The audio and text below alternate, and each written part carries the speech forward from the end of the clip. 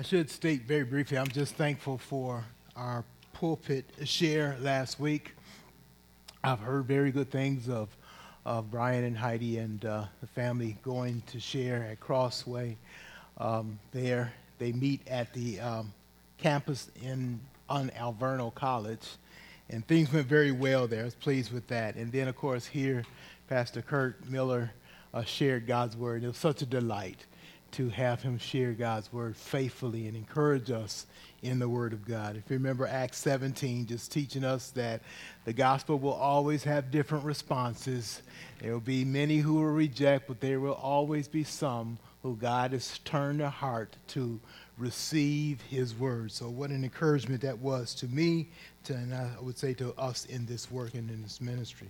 Today I'd like to just use this Father's Day as an emphasis. We're going to look briefly at Satan's attack on the family. One of the first studies I did or preaching series I did even before before Sweet Communion was started, was a series I did on Satan's attack on the family, going through Genesis. And what it did, it outlined how Satan, from the very start, from creation, he has always tried to stop and attack God's design on the family, because he knows that family is crucial for society, and if he can impact that, he can impact all of society. Now, at Sweet Communion, we've understood that truth, and we have set out as our purpose to strengthen the family, and to do that predominantly by strengthening the man and helping him be what God wants him to be. And in that, we build up the entire family, because when that man is right and he's in right relationship with God, he's in right relationship with his home, with his wife, with his family, and we can see how God works in that regard. So I want to look just briefly at Satan's attack. We see him attack that vertical relationship of man, or I should say, when I say man, in this case, I'm talking human beings, humans to God, how we are connected with God. Satan directly tried to affect that by bringing man into sin, bringing both Adam and Eve into sin in violation of God's law.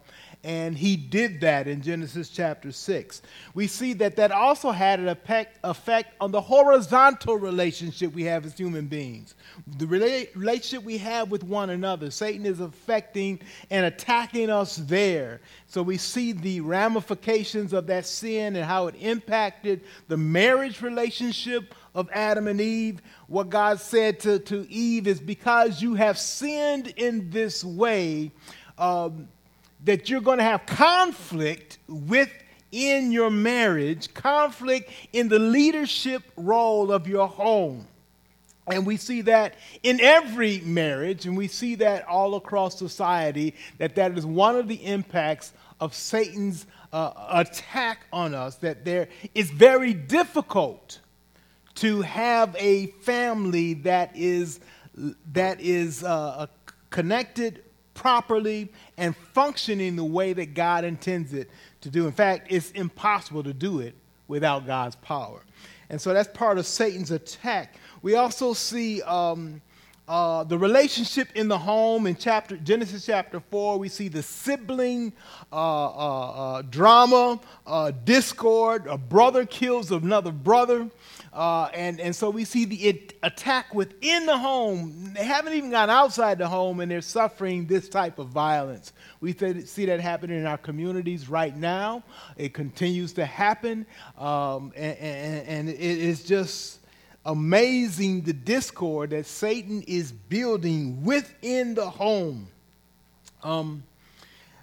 It's interesting. Ever since my father's funeral, the funeral director has asked me if I would be willing to speak at funerals of those who probably aren't associated with church and don't have a pastor. So I've been asked already at least 2 times to do that. In both cases, it's been extreme cases where there has been really a lot of drama going on. Usually a murder. In one case, it was a murder within the family. One family member killing another family member. And you can imagine trying to officiate a funeral like that. And so they recognize that right in our community, we have such discord like that you can't even have a decent funeral because of the nonsense that's going on. But we see that. We see that right where we are, and that is Satan's attack on the family. We also see in that same chapter, in Genesis chapter 4, not just Cain and Abel, and Cain killing Abel, but we see the story of Lamech. And we see what I call Lamech 2 wives, right? And so that's an attack on the family. God intends for family to be made of husband and wife, not boyfriend and girlfriend, not girlfriend and girlfriend, not boyfriend and boyfriend, not some stranger and you had a baby with, and you raised them by yourself. God intended husband and wife, single, one man, one woman, one male, one female, to be the family unit. This is so simple, but it's so enormously important in our society today, and Satan has attacked that structure. People look at me like they're mad at me because I tell the truth, that this is God's design. I didn't make it up. I didn't write it. Pastor, well, how come you can't officiate my wedding? Because you don't do it God's way, and I don't want to have any part with it. And I won't do it. I didn't make the rules. God did. God set marriage and family in order. Do you know that God uses the relationship of family to describe his relationship with us? We call him God the Father. We call Jesus the Son. There's a father-son relationship in the deity, in the Trinity there, and our relationship as children of our Heavenly Father when we trust in Christ as Lord and Savior. So this whole marriage design God had made clear from Genesis chapter 2 and Genesis chapter 3, and right we get to the next chapter, Genesis chapter 4, somebody done come up with their own design. Lamech says, I'm going to have 2 wives.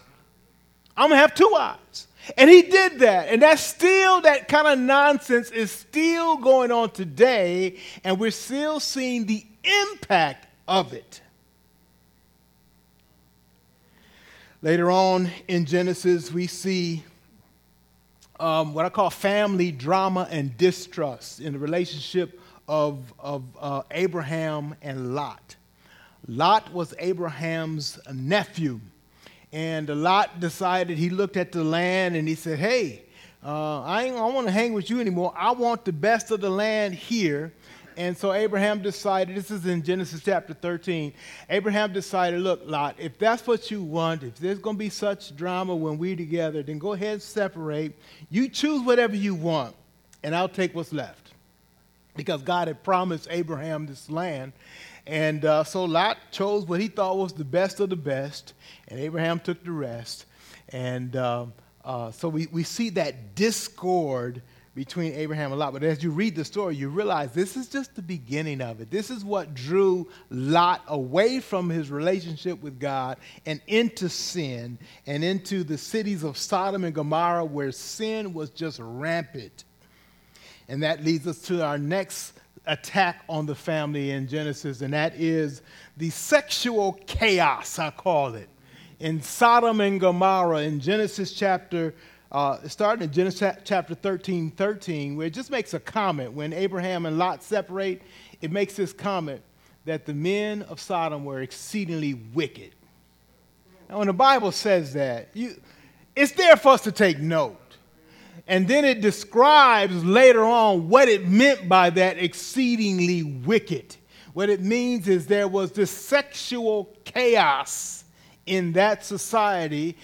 We can label it as homosexuality, but it was that and a whole bunch of other stuff too. It was so wicked that God decided he would destroy Sodom and Gomorrah. And in fact, he did. And he began to talk with Abraham about his plan for that. And so we see all of this happening in the first book of the Bible, and we see God had made a design and Satan will attack it. But I want to talk about God's counterattack. God's counterattack. Because we see that. God has a counterattack, so you and I don't have to be sucked into the wickedness of this society. And so that's why I wanted us to read that one passage in Philippians chapter 2. And I'm going to read it again so that you can remember what it says. And then I want to refer back to Genesis and go over just a few things there. So in Philippians chapter 2, we read verse 14 and 15. It says, "Do all things without grumbling or disputing." Now, I could preach a sermon there, couldn't I? But you get the message. Stop complaining and do what God has called you to do. Men, fathers, stop complaining and do what God has called you to do, that you may be blameless and innocent, children of God without blemish, in the midst of a crooked and twisted generation. The Word of God recognizes the situation, the condition of life that we live in. I mean, I'm glad that this was written, because otherwise I would think, God, you left me in Milwaukee? What's going on? He said, I know where I left you. I know what's going on. You live in the midst of a twisted and crooked, a wicked generation. But God wants you, don't complain, he says, but shine as lights. See, in a dark place, the light becomes more obvious. God wants us as believers to shine as lights, and specifically fathers. God wants us to recognize that he's put us in this type of place. I've heard fathers say it, and I know we've all in the generations past have said, wow, I don't know how you raise kids in a generation like this. The fact is, the only way you can is with God's help. But it is his purpose that you raise kids in a generation like this. Let me show you how two men did it. We're going to focus in Genesis chapter 6, first of all. How they lived shining as lights in a twisted and crooked generation. Genesis 6, verse 1. When man began to multiply on the face of the land, daughters were born to them. The sons of God saw the daughters of men, that the daughters of man were attractive, and took as them wives as they chose. We see what's going on here is that individuals who were to live godly lives are now associating themselves with people who are no longer living godly, and they are grouping with them based on simply a physical attraction.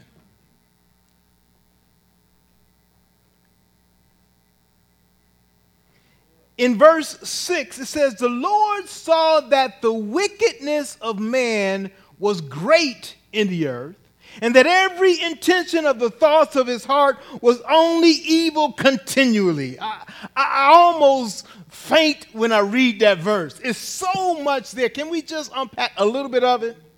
This is God's opinion.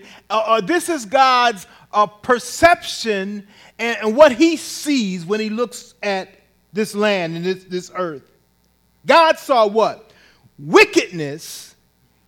Underline in your mind, wickedness. Not just a little bit wrong, okay? Wicked. It has a thought of to the core. Wicked reminds me of a tree that is so decayed and rotten that if you were to try to use it for wood, it'd be no good. But you got to cut it down.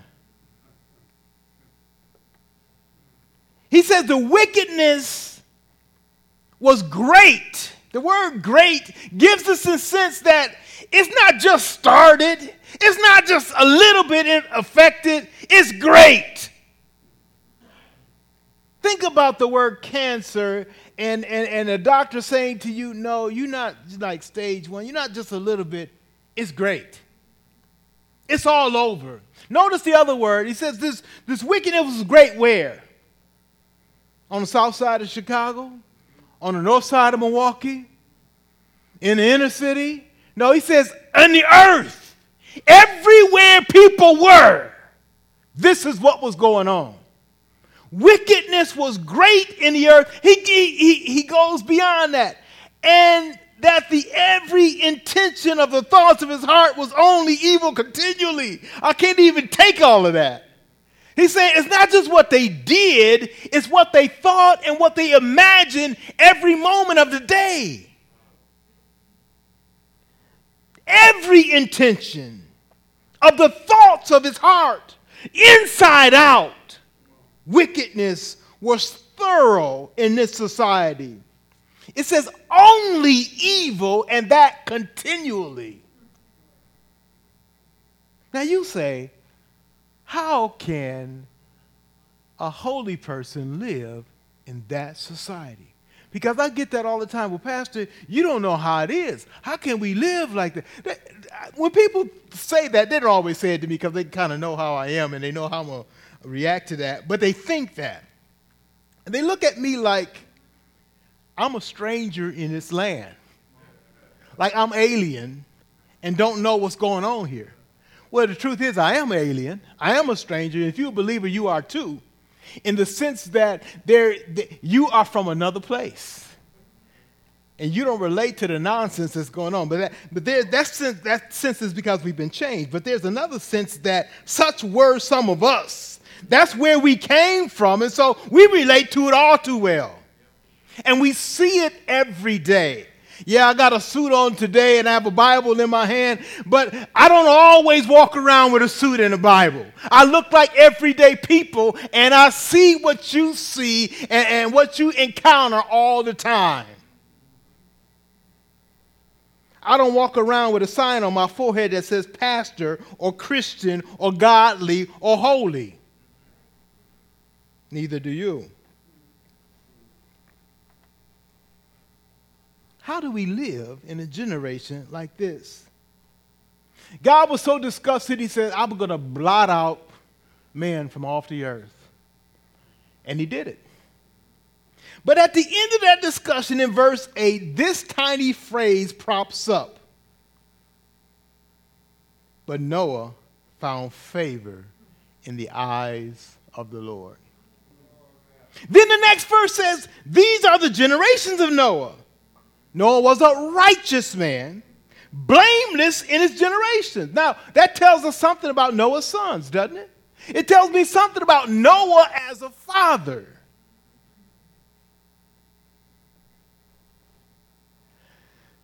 In this passage, it tells us that when the floods came, when God sent the floods, you know how old Noah was then?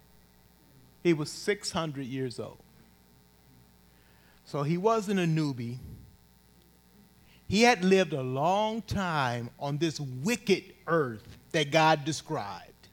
And God still says that he found grace, favor in his eyes. He was a righteous man. And I'm going to paraphrase, he raised his sons right. Where did I get that paraphrase from? It says, blameless in his generations. And it says, I'm looking at verse 9, blameless in the generation. It describes this. Noah walked with God. Sometimes I pull up I'm driving down the street. This is what I don't like about summer, but this is what I like about air conditioning. You hear it. I'm driving down the street. I pull up to a red light, right? Car pulls up beside me. Sometimes it's behind me. Sometimes it's way behind me. And it's just bumping and rocking. I don't mind the music so much, but when every other word I can't even repeat on Monday either. I'm glad I got power windows and air conditioning because I can turn my windows up and have some air and not have to be assaulted by all the nonsense all the time. But you still hear it. And you still know what's going around. How can you raise kids in a generation like this? How can you be a godly father in a generation like this? It says he was blameless in his generations. He walked with God. And then the next verse says Noah had 3 sons, Shem, Ham, and Japheth. 3 sons in this generation. Don't you tell me you can't raise your kids right. When Noah did in his generation, yes, you can. And yes, you must. But you got to do it God's way. Fathers, you are important. Noah was a man. They don't even mention Noah's wife's name. On Mother's Day, I did a message about Moses' wife, and her name was Jochebed. Remember that? Noah's wife is mentioned that she was there in the ark, but her name is not mentioned. It's not that she's not important, but it does show us, men, there is a role and importance that you have as a father that goes beyond the mother's role. Noah raised these 3 sons. The first question I ask myself is, where did they get their wives from? By the time that God brought them into the ark, there were 8 individuals saved in that ark. It was Noah and his wife. He had 3 sons, and each one of them were married. Where did he get those wives for his sons? Where did they meet these young ladies that they ended up marrying?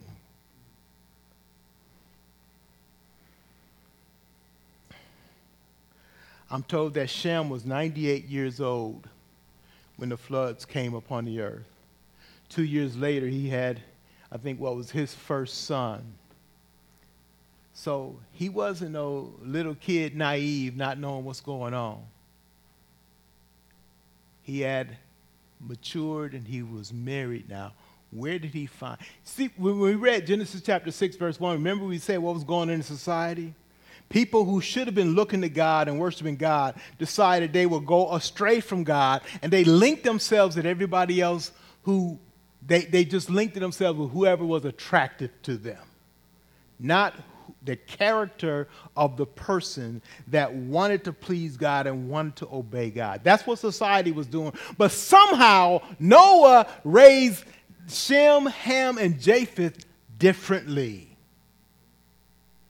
And Shem, Ham, and Japheth made some decision to live the way that God wanted them to live in the midst of a godless, wicked, twisted, crooked generation.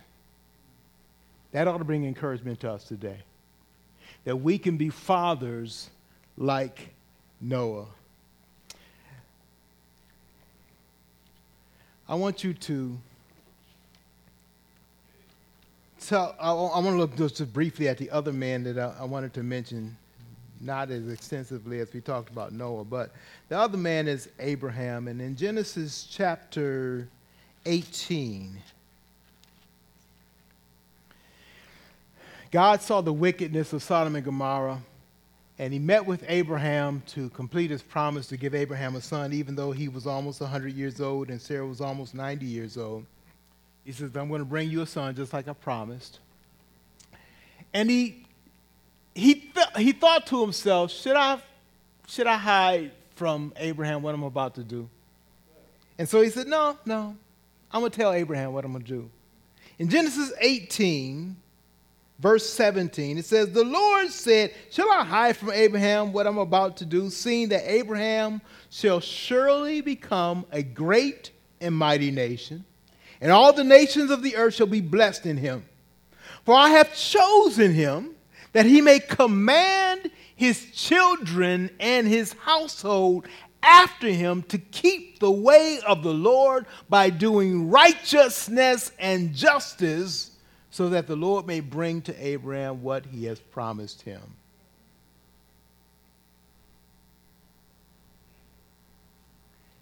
Abraham was a lot like Noah.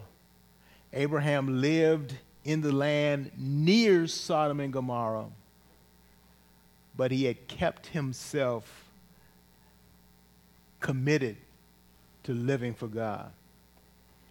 And God says, this is a man who I can trust will raise his children in my ways. This is a good father. Man, I want you to take note of that. These men, sometimes we think, well, you, Pastor, see, you had this going for you and you had that going for you. And hey, granted, I am extremely blessed and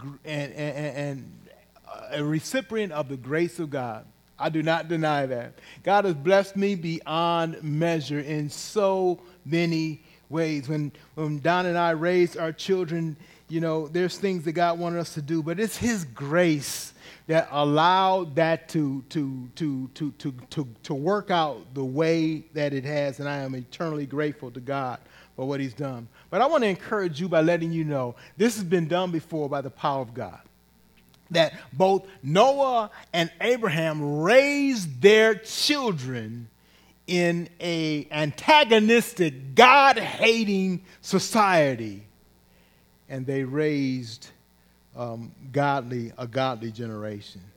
I am so thankful to God for that. The other thing that I want to just spend a little bit time on today, and that is more of a practical side.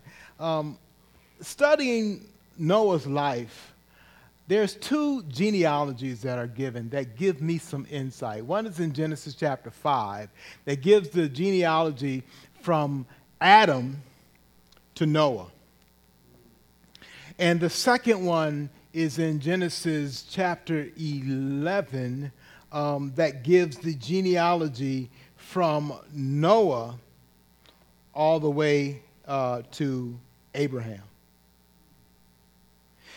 And as I put these things together, I'm not going to bore you with all the numbers, but if you're interested, I have a chart that shows all the ones that are mentioned there. And it gives the age at which they had the child that they mentioned. It says, you know, Adam Adam was 130 years old when Seth was born, and then he lived another 912 years, he lived another 800 years until he died at the age of 930. So it gives all that information. You wonder, what is that for? Why do we go through? Why does the Bible include all that type of detail? And is anybody going to do the math to kind of see what we should learn from that? Well, I actually did the math and did the charts. And let me just share with you a few things that I've learned from it. In the first generation, the first 10 generations from Adam to Noah, we get to see that if you start at day one, or actually start at day 6 of creation when Noah was created, and mark the days of his life, then you can see the setting that Noah was born in, and you can carry that out all the way past Abraham to Isaac and Jacob. By the way, that's kind of an outline of Genesis, and it's a great way that I've used throughout my years to study Genesis. Study Genesis this way: Adam, Noah, and then you're going to have Abraham, Isaac, Jacob, Joseph. And that takes you all the way through 50 chapters of Genesis. And then in the Exodus, you're introduced to Moses. And so you got half of the Old Testament right there in the book of Genesis. You have so many years and so much history there. There's an importance of history. History gives us a proper perspective. Noah had a proper perspective of who he is, and he got that through his fathers. I fear today our boys and even our men don't gain a proper perspective, sometimes because they're disconnected from the history of their father and from the social group of their father. What do I mean by that? Is that when we go to school, when you're in high school, you are around kids your own age. Now, it don't seem like it when you're in 9th grade and somebody in 12th grade, they seem so much older than you. Or you're in 9th grade and somebody's in 5th grade, they seem so much younger than you. But actually, you are all in a very close range that you will never experience again in your life. The moment you graduate high school, the moment you leave college, you're coming into a work environment where you are with people from all kinds of ages. From 20, usually to 60 in a work environment. So not just 18 and 19 all grouped together. And there's much to be gained from that. I notice when people lump together in the early years in gangs, they're all with the same age group. And they think they got some wisdom, and they really don't. They lack a perspective of history and where they are in history. I was talking to my son the other day, and he was talking about a work group that they had and were asking, he was talking about race relations and asking, are things better today than they were, 40 years ago or 50 years ago, back in the 60s and the 70s. And most people today, say, oh, they're worse now. Are you crazy? You don't know anything about history if you say that. It's kind of like when we have if you're into athletics and the sports, you ever had those GOAT arguments? Who's the greatest of all time? And what happens is what's happening now tends to take precedent over anything that's happened before. And so we forget some of the great athletes from back when because we didn't know about them and didn't hear about them or didn't read about them. Noah was placed in a setting where he got proper perspective. Let me just share this with you. Noah was born only, I say only, but it's a matter of perspective, only 126 years after Adam died. Which means Noah was alive when Abraham was born. Think about that. Noah was alive when Abraham was born. And he is what I call the 9G to Abraham. You heard of OGs, right? Original gangsters. I'm talking about grandparents. Great. If you have a father and then a grandfather, that's one G is the one grandfather. Great grandfather, that's why we call my mother-in-law, our kids call her Gigi. She's great grandmother. Then great will be 3G. Noah is 9G to Abraham.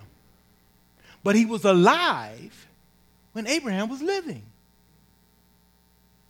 Yes, he was.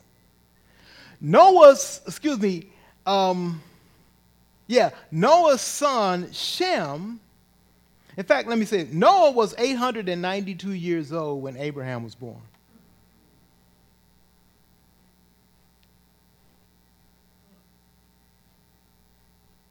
And he lived in a time when it was just 120-some years ago that Adam died.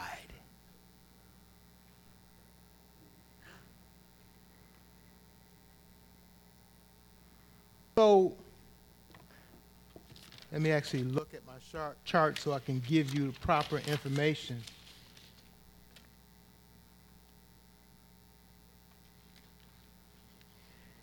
When Noah was born, if you remember Adam's generation, you go through 10 generations. I'm going to just name some of the names. This comes from Genesis chapter 5. You got Adam, Seth, Enosh, Kenan, Mahalalel, Jared, Enoch, Methuselah, Lamech, and then Noah.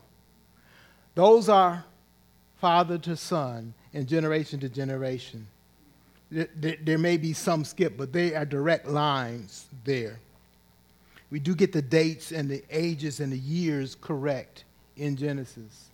So Adam, Seth, Enosh. Noah would have been alive when Enosh was still living. So he had a perspective almost going to Seth. Remember Adam, Seth, and then Enosh. Noah was born 14 years after Seth died.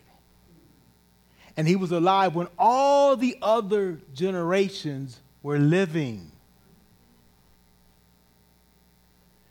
Noah's great-grandpa's name his grandfather's name was Methuselah, who was the oldest man ever recorded in the Bible. Methuselah died the year of the flood.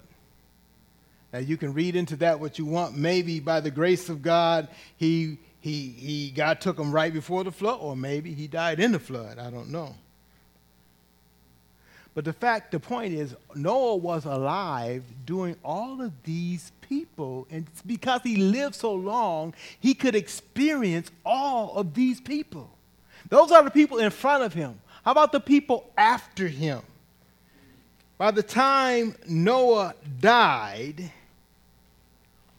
all the people from Abraham back had been born. So Noah died just some 40 years or so before Isaac was born. But he was able to be alive when Abraham was born. Now, I don't know if there was any contact between them, but can you imagine going to the family reunion and talking and having stories with everybody from Enosh all the way to Abraham? You listened when Enosh talked, and Abraham would have listened when you talked. This is what I call historical perspective. He had a sense of who he was in the generation. I see youths walking down my street, and they have no historical perspective. They see me as an old man who don't know nothing, who's telling them to get off his grass. Have no I want to tell them, look, man, I've lived in Milwaukee before your mama's mama was born. I know what's going on around this neighborhood, and I ain't even that old. I was here in 67 when the riots devastated 3rd Street that still ain't built up the way it used to be. I was here when black folks didn't even live in Sherman Park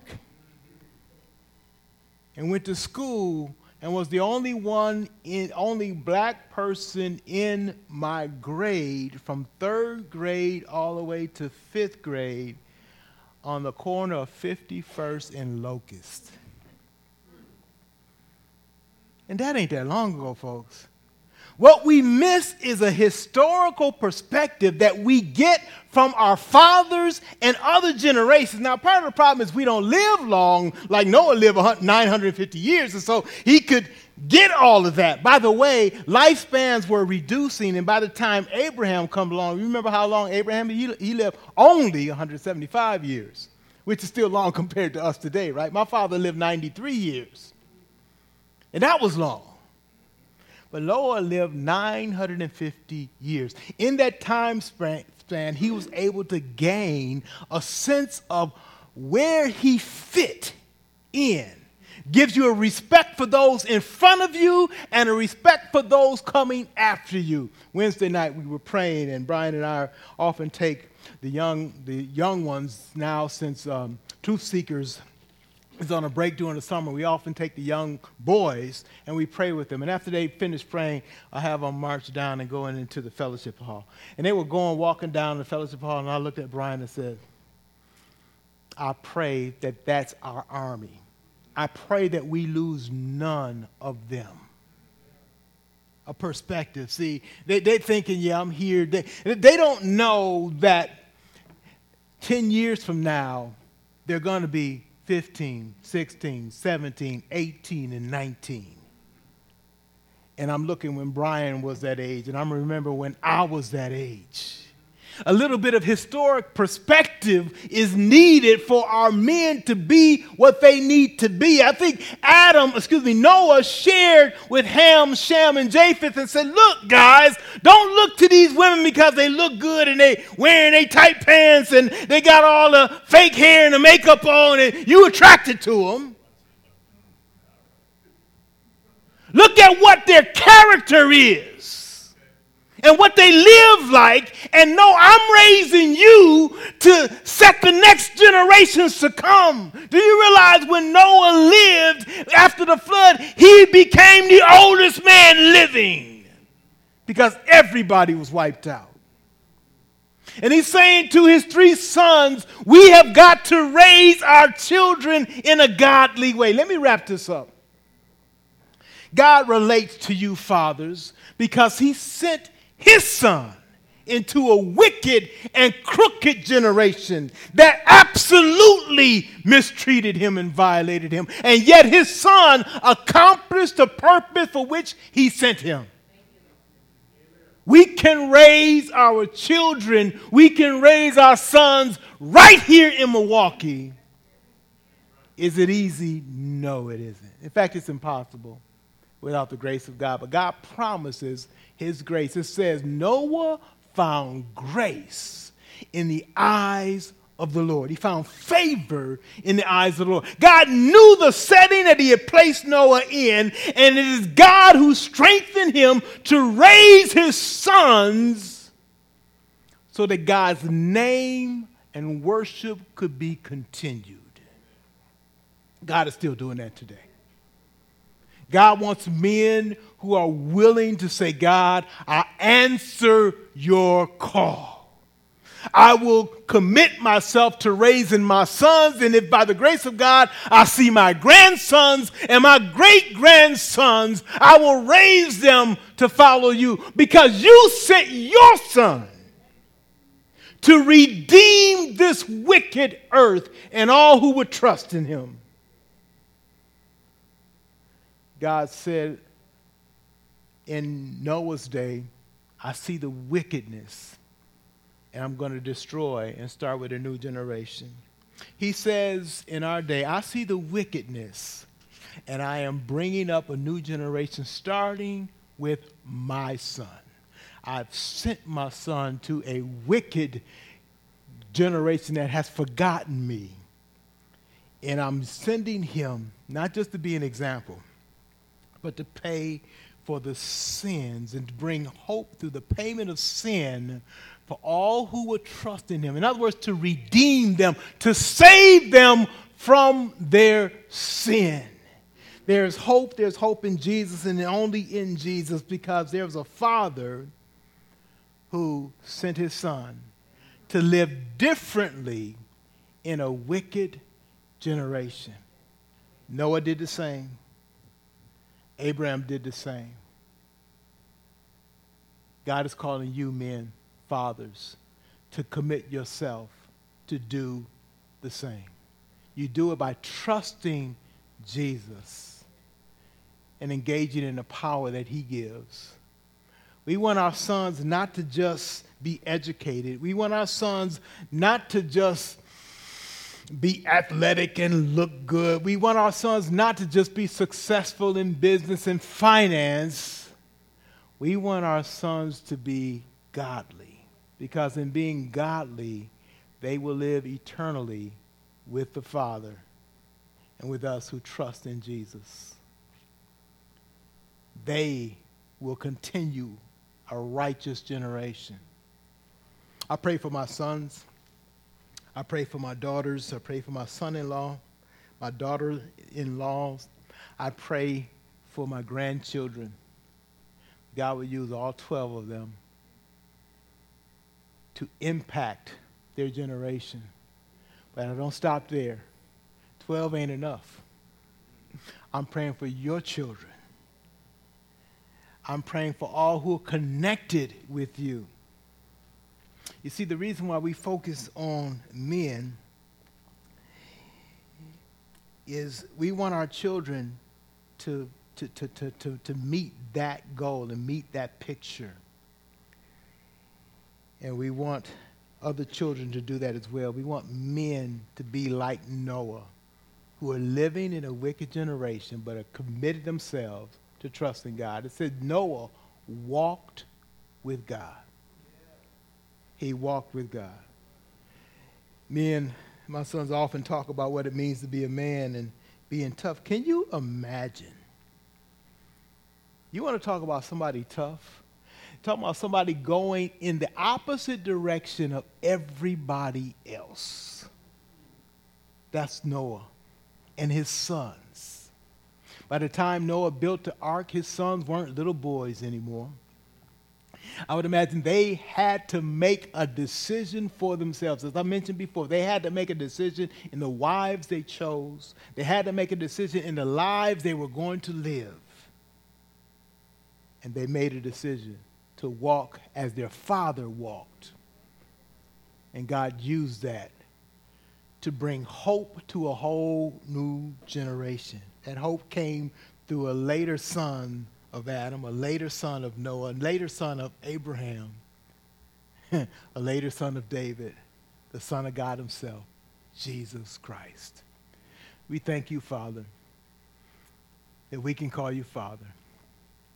You've given us a challenge and a burden to raise our children in this generation.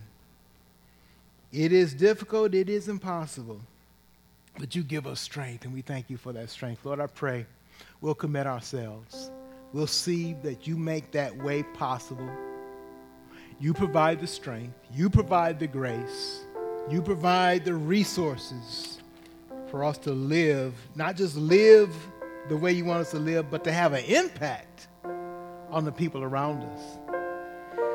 Use the men here. Use the parents here today. Use fathers here today. Take these children, Lord. We commit them to you, that you would use their lives for your glory. I'm so thankful, Lord, for the father you gave me.